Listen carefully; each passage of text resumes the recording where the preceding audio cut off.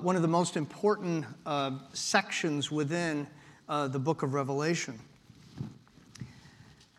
And so here we are in chapters 10 and 11.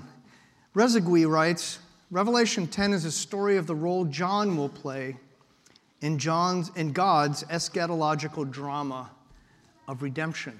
We're going to see a very significant shift in these two chapters, focusing on what we might call new agents of God's salvific plan. Namely, guess what? Us, the church. What direct role do we play in helping to persuade the world to repent and to turn to the worship of the true God? And so we now encounter an extended interlude running several verses in which we will encounter some very interesting things. We shall encounter what some have called an extended space. John is going to take an extended time out to inform both John himself, the writer of this apocalypse, and his church about their special calling and mission in the end time. So Rezegui writes, and I quote, the embedded narrative of 10:1 through 11:14 opens up a space within the storyline to assign a crucial role to the prophet and to the church in the in-between times. The pause is intentional. By the way, this is one of my favorite quotes in his book. The fits and starts are part of life's restless rhythms in between Jesus' death and resurrection and his coming at the end. Just when the end seems to be around the corner, John pauses and readers are reminded of their role in the story of Jesus' messianic rescue. Do you want to know why sometimes it seems so uncomfortable living in the time that we live? Because we're living in the in-between.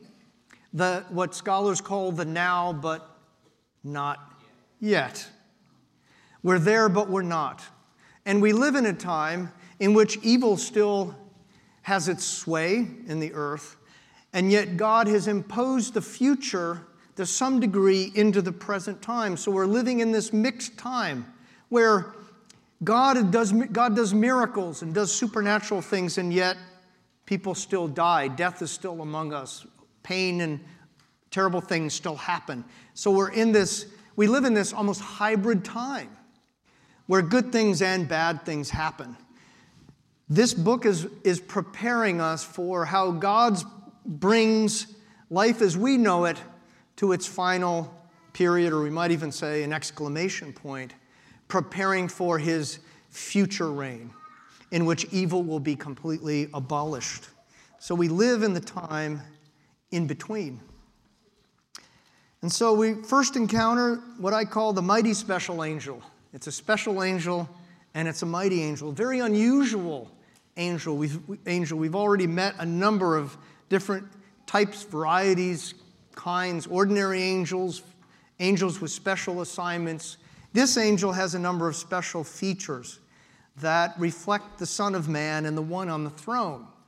So this angel must be very close to God, must be one of his personal assistants, shares a lot of his attributes and so forth.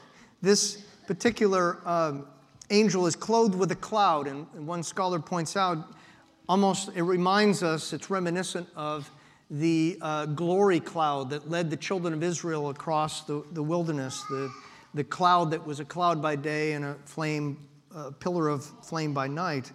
Wears a rainbow like a hat, has a face like the sun, feet like pillars, straddles, this is very strange, straddles both sides of creation, both the sea and the land, right? Remember how God created and divided these parts of creation back in Genesis chapter 1. Holds a little book. This little book, if you want to broach a difficult subject, read about the identity of this little book. Scholars can't make up their mind. Is this actually representing the book of Revelation itself?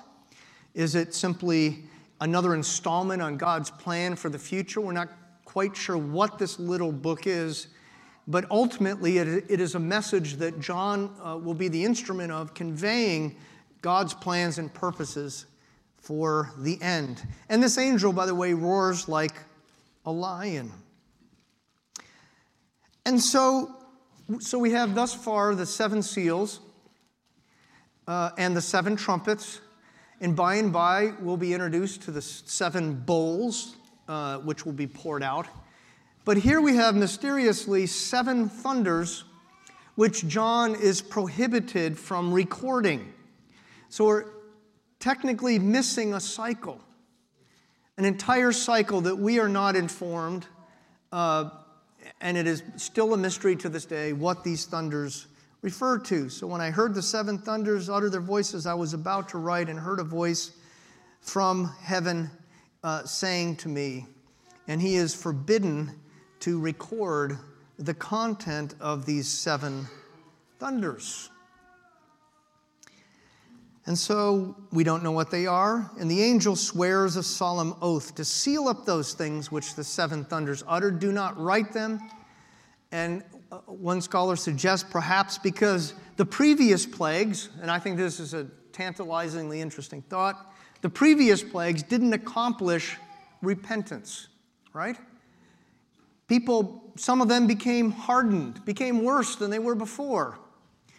And so this creates space, not for an immediate new bunch of plagues, cycle of judgments to occur, but for us to step in as witnesses, as the people of God, a human, putting a human face, if you will, on God's message. And so the angel swears a solemn oath. There will be no longer a delay. And when the 7th angel sounds, the mystery of God would be finished. Sounds like another end of the book, right? Every time we turn around, you read Revelation, you think this has got to be the end of the book. How can there be anything left? And yet, the book continues on. But something very significant will occur with the 7th angel, which we will talk to. So John is commissioned. I like this. My crew they told me they worked 7 hours trying to get this PowerPoint exactly right. Sweet and sour. So John is told to eat a little scroll. It will be sweet to your taste, but bitter in your stomach. You shall taste it will be sweet, but when you digest this little book that you're to eat, when it gets down to your stomach, it's going to be bitter and sour and unpleasant. You must prophesy again. And this is also very interesting. The text doesn't say, the original text doesn't say too many peoples, nations, tongues, and kings, but literally about many peoples, nations. What's going on here? Oh, wow, there's a guy that ate something sour, I guess. Oh, John's getting some acid reflux there, some indigestion, I guess. Whew, man, moving right along.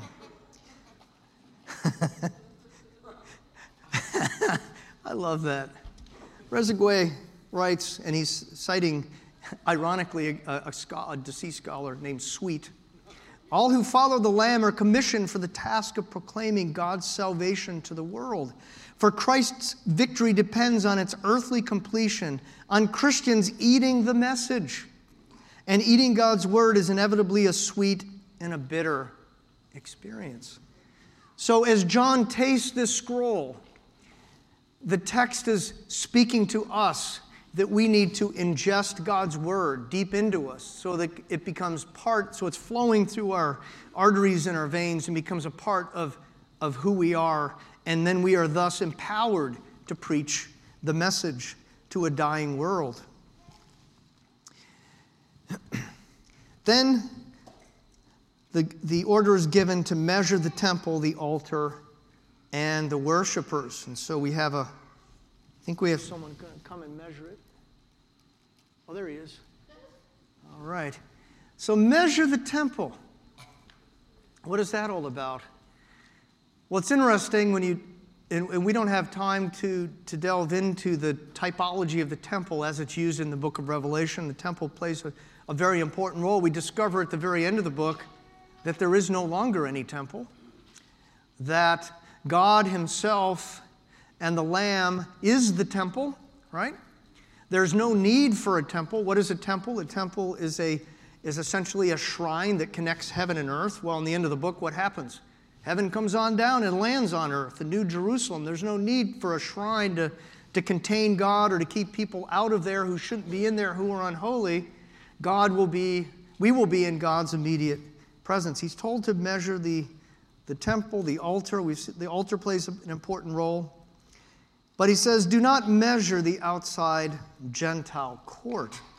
And it's interesting, later on in the book in 22:15, we're informed that outside are the dogs, which of course was a very derogatory term often used of Gentiles. What does this mean? That Gentiles aren't going to be in the church? Absolutely not. You have to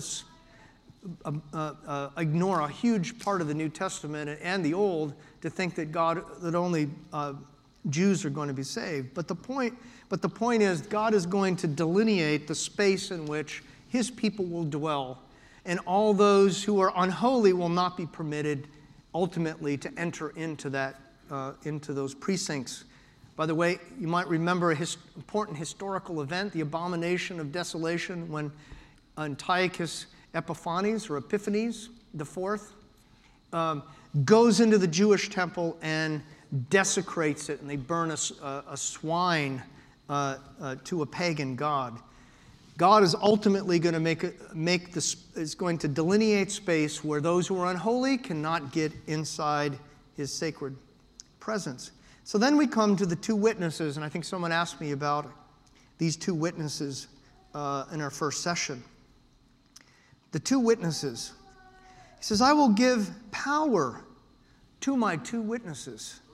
So God is going to empower these individuals, which I'll just let the cat out of the bag. I think they represent the church, right? They represent God's people empowered to witness in the end times. He says they will prophesy clothed in sackcloth, which indicates a state of mourning and repentance. He says, these are the two olive trees and the two lampstands standing before God. Now, where is that coming from? Well, if you look in Zechariah chapter 4, the prophet asks, what are these? When he sees two olive trees and two lampstands, and the angel explains, what? Not by might, not by power, but by my Spirit, saith the Lord of hosts. We need God's supernatural empowerment to be able to witness and do what? Signs and wonders in the last days. Who are these two witnesses like? What kind of empowerment do they have? Well, let's take a look. They are granted Moses and Elijah-like powers. Fire comes out of their mooch. Tell you what, I got to fire one of my PowerPoint crew people again.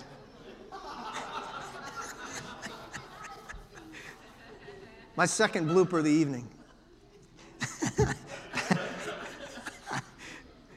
Man, it's supposed to be mustache. I don't know. Power to shut up heaven from rain.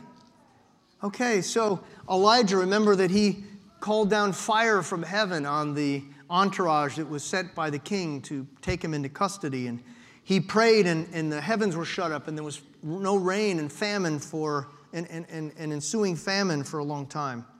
They were able to turn water into blood and strike the earth with plagues. That sounds very Moses-ish, right? How many would like those kind of powers, those kind of giftings to be upon you as you witness in these end times? Is anyone here? Let's just be frank. You kind of get nervous when you try to witness to someone. But what if it wasn't by your own might and your own strength, but it was by God's empowering you, giving you these kind of supernatural giftings to be a powerful witness in the end time. Well, what happens? The beast from the abyss murders these two fellows, kills them, and leaves it's very disgraceful, a very dishonorable, shameful. They just let their bodies lie and rot on the street for 3.5 days. Where have we heard that kind of time before? Or at least something very close to it. How long did Jesus? He was about in the grave about the same amount of time. Refers to the great city spiritually called Sodom in Egypt, where also our Lord was crucified. And what do people do? They celebrate and they send gifts. It's like Christmas time. We got rid of those two dudes. We were sick and tired of them telling us about Jesus and about our sins and how we needed to repent and all that. So they're dead and gone until the two resurrect and ascend up into heaven. You see, God's got our back, right? God's got our back.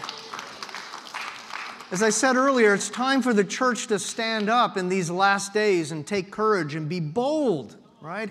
To be bold. Look at Daniel and his 3 friends, what they did in the face of oppression, foreign powers, trying to force them to bow to idolatrous images. So then there's a great earthquake. 7,000 perish. But watch this, very significant. I think it's essentially the first time this happens in the book of Revelation. But the survivors, quote, were afraid and gave glory to the God of heaven. Look what the difference it was made when 2 people boldly stood up and proclaimed the Christian message, mixed with God sending judgment. And what did it do? It produced evangelism, right? It produced people that were willing to repent. So then we're told the second woe has ended. Then we come to the 7th trumpet. The 7th trumpet is very multifaceted, has many, many parts to it. We have an important announcement is given, so that's kind of like church. They sing a song, that's kind of like church. The temple is opened, and then there's another great big storm. What is going on with all of this? Well, let's take a closer look. So what is the announcement? The announcement, there's loud voices in heaven proclaiming what I like to call kingdom transference. It's the inheritance being passed on. This is the ultimate goal of the book, to restore creation and restore God's reign, right, the kingdom of God, all across the created order. And so the loud voices proclaim the kingdoms of this world have become the kingdoms of our Lord and of his Christ, and he shall reign forever and ever. That's pretty awesome. God is reigning forever and ever. This sounds to me like the end, but actually we have several more chapters to go. I mean, doesn't that sound like the end? It's over. It's done. Everyone clap. It's finally happened. God's reigning, and no, we got a long way to go. It sounds to me like a fulfillment of Psalm 2. Ask of me, and I will give you the nations for your inheritance, and the ends of the earth for your possession. And in many ways, Revelation is a fleshed out version of Psalm chapter 2. Remember Psalm chapter 2, in which God says, I've set my holy king on the mountain, and the nations have rebelled and mocked and so forth, but God gets the last laugh. So then we have the 24 elders who show up. We've seen them way back earlier in the book. And before the hearers, here's Thomas writing, before the hearers can take in the full implications of the hymn, coming from the great voices of heaven, their attention is directed to figures with which they are by now quite familiar, the 24 elders seated upon their thrones before God. And this is what they sing. And they give us a synopsis, in many ways, of the book of Revelation. They look back at all that's happened, all that is happening at that point in the narrative, and they're looking forward to what is going to happen in the future. In fact, why don't we can even say this together.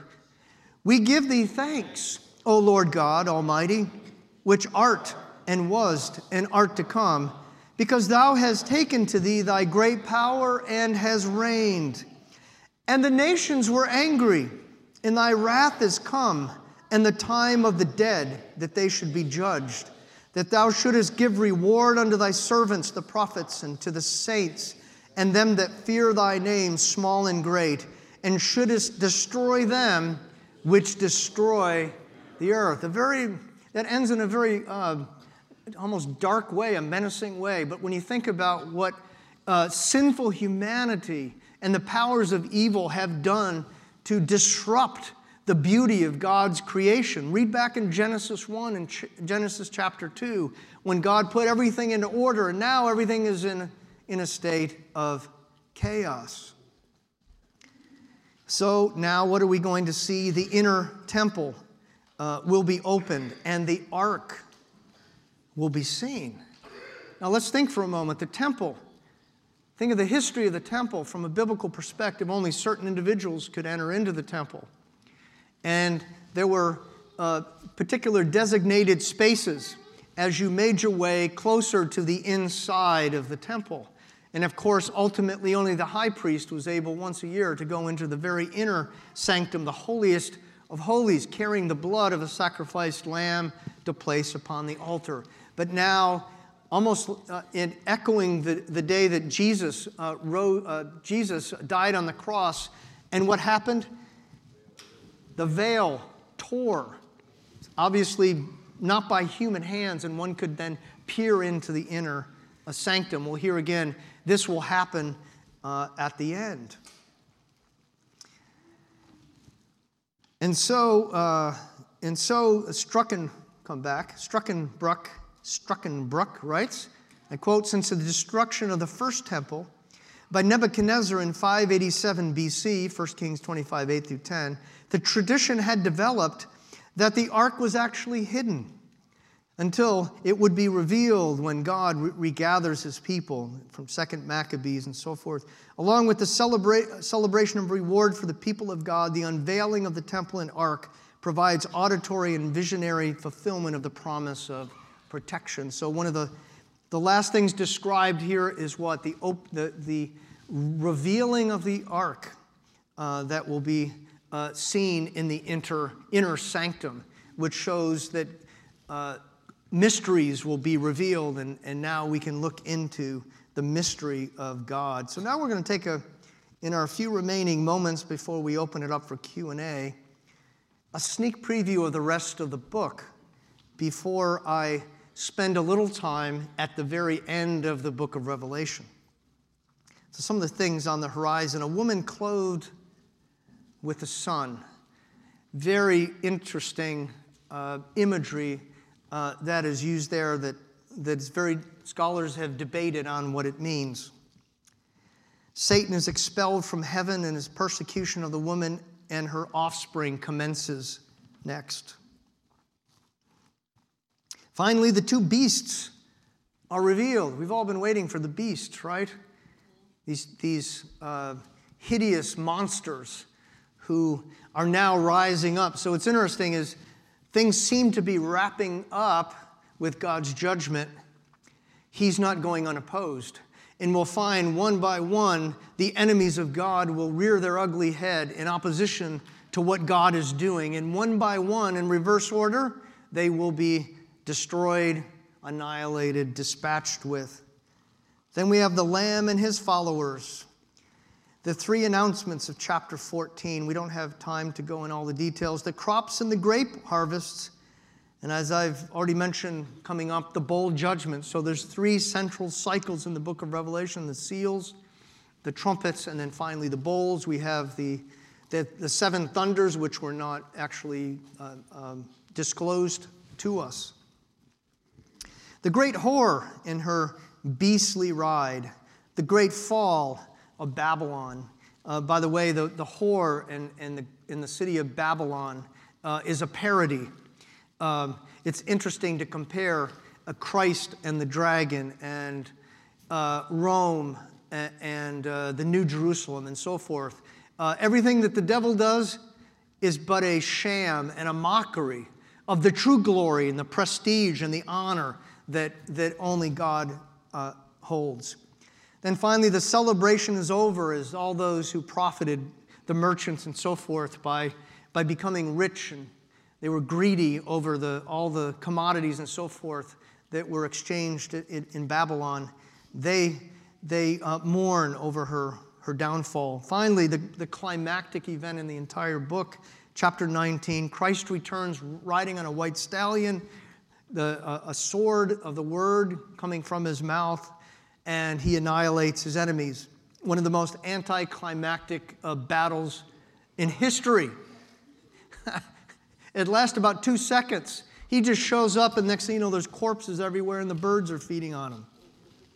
Satan is bound, thank the Lord. And then we have the millennial reign. If you want to, that's probably the most controversial chapter or section in the entire book, which would take some time to unpack. Finally, Satan's final rebellion is destroyed.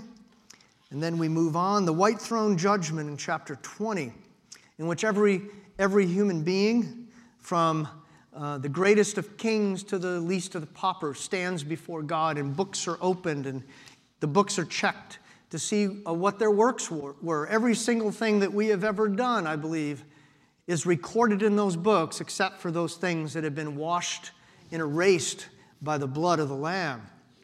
And a book is checked, a list of names, and the Lord checks, they look at the book to see whose name is in the book and whose name is not. Finally, he sees a new heaven and a new earth. He sees a new Jerusalem descending from heaven down, and it lands on earth. It's a glorious place, like no city he can't even hardly compare it to any city he knows. It's ginormous, it's glistening, and by the way, it has a street of gold, right? Not streets, it's singular, street of gold, probably referring to the main thoroughfare through the city. That doesn't mean there aren't other streets and alleys, who knows what, but it does say the street of gold. Then we have the new Eden. We get in some deja vu here. Eden, where have we talked about Eden? What is God doing? It's a new creation. It's a restoration. All things have become new, and even Eden, the paradise where Adam and Eve lived, is now being restored. We find warnings about Christ's soon return. Closing up the book, Christ's message to the church, a prohibition, a couple of these items we're going to look at in a little more detail before we close.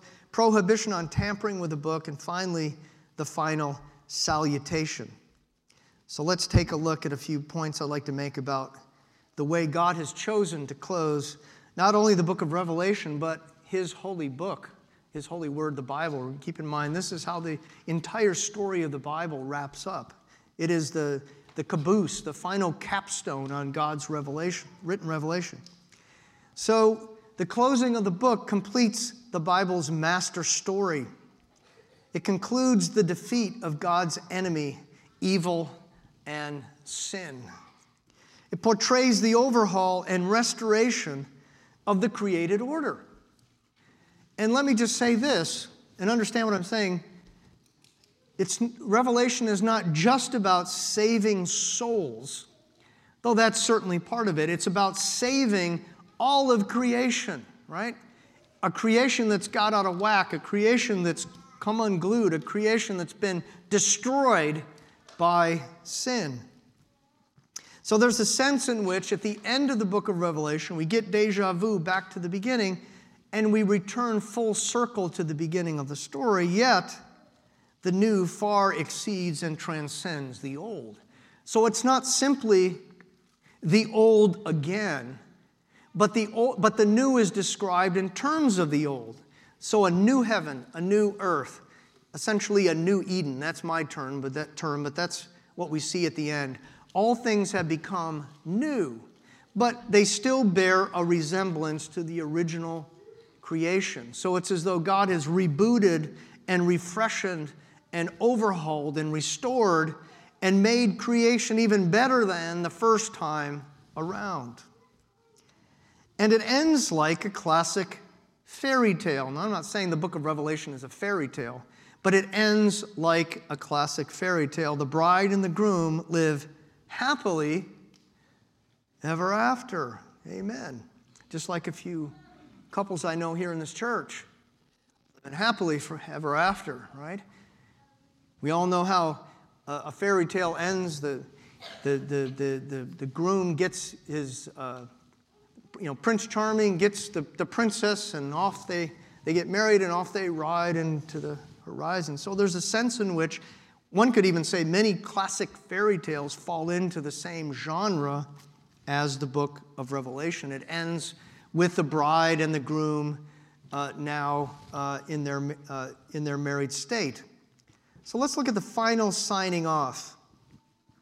How does the book end at the very, very conclusion? An appeal, a final appeal to come and drink of the water of life freely.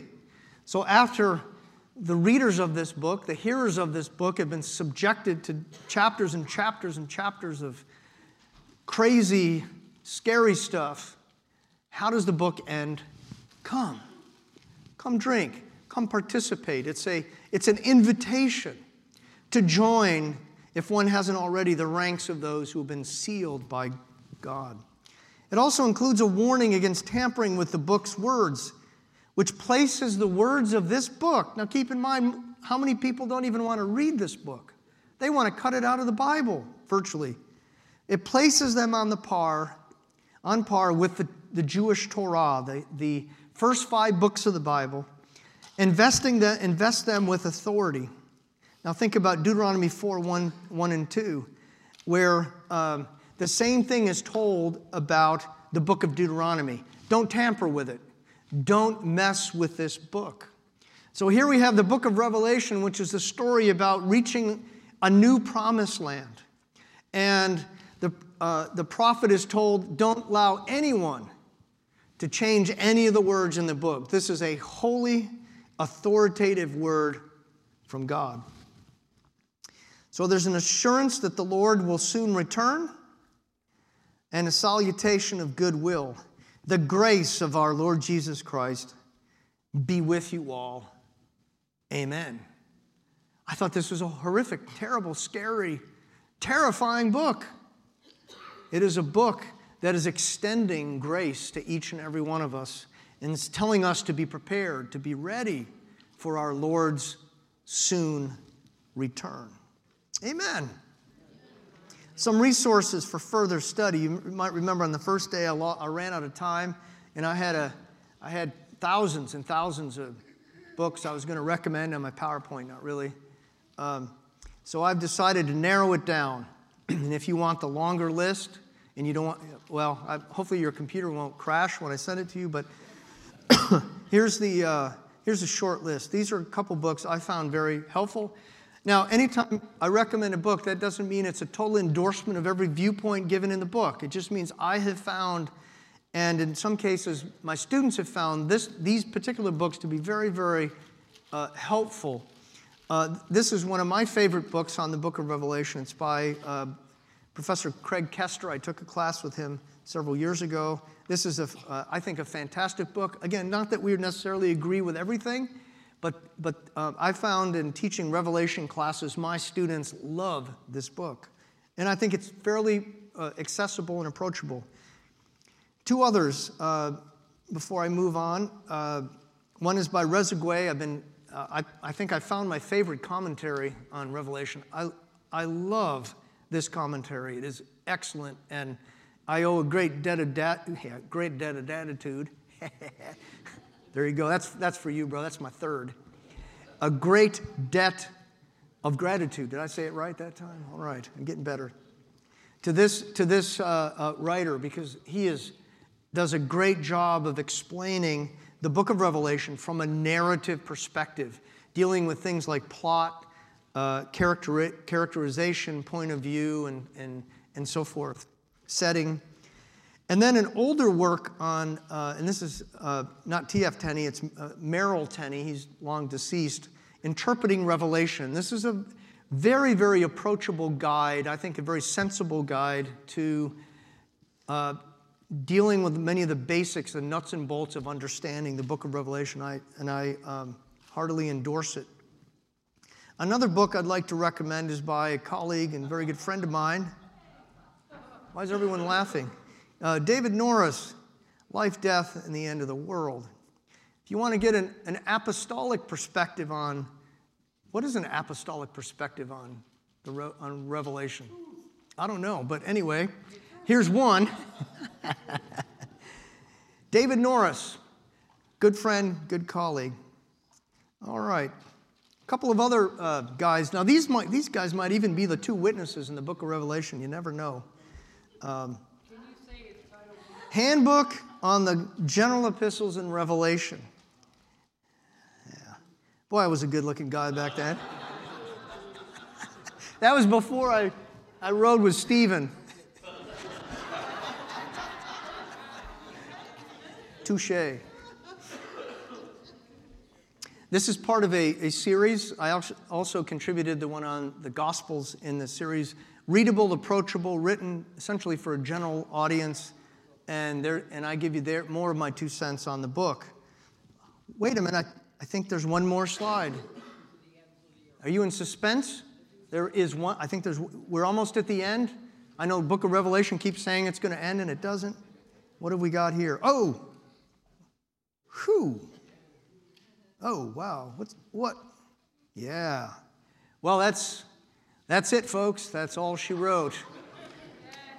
Hallelujah.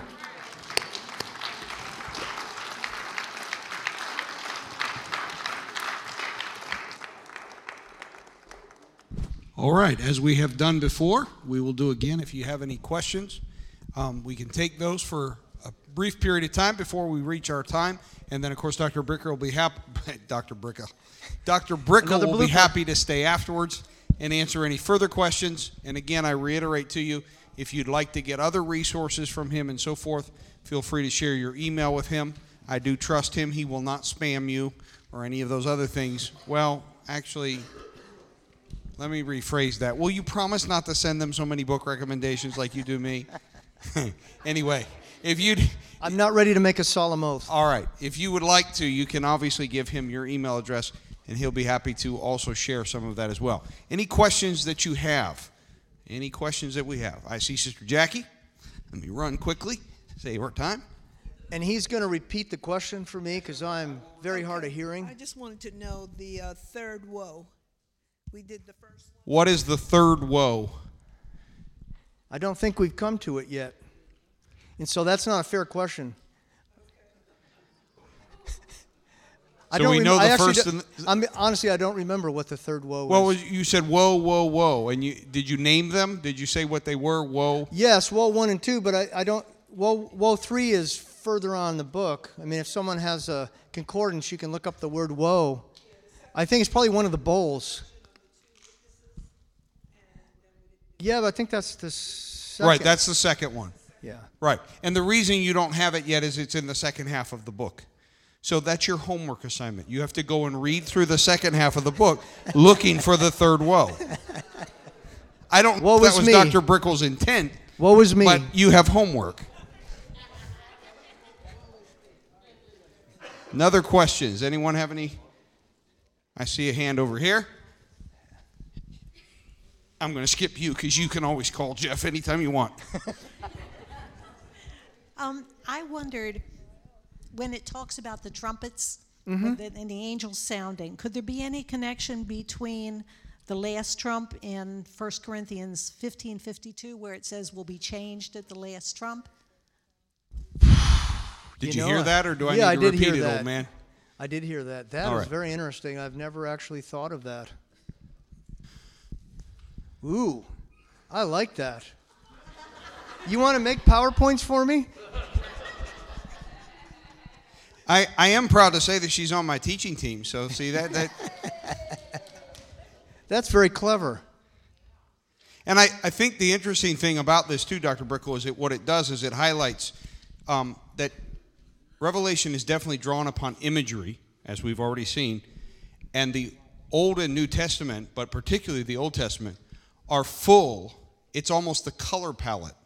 If you want to think of Revelation as a painting, then the Old Testament in particular, but all of Scripture, is the color palette with which God, through John, paints this picture of his supremacy, of his ultimate victory. And so It's almost like saying, is there orange there or is there yellow there? And the argument would be is even in colors that are not explicitly orange or yellow, there are hints of that as the color palette is mixed.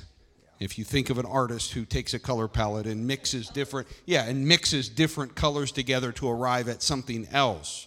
I think that's imagery there. And I think that's why Dr. Brickle's response is like, ooh, I never saw that before. Is that a fair statement? Yeah. Any other questions?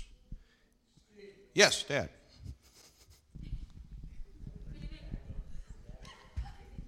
Would I be far off if I summarized the whole thing by saying, if we wanted to summarize it, Jesus rules?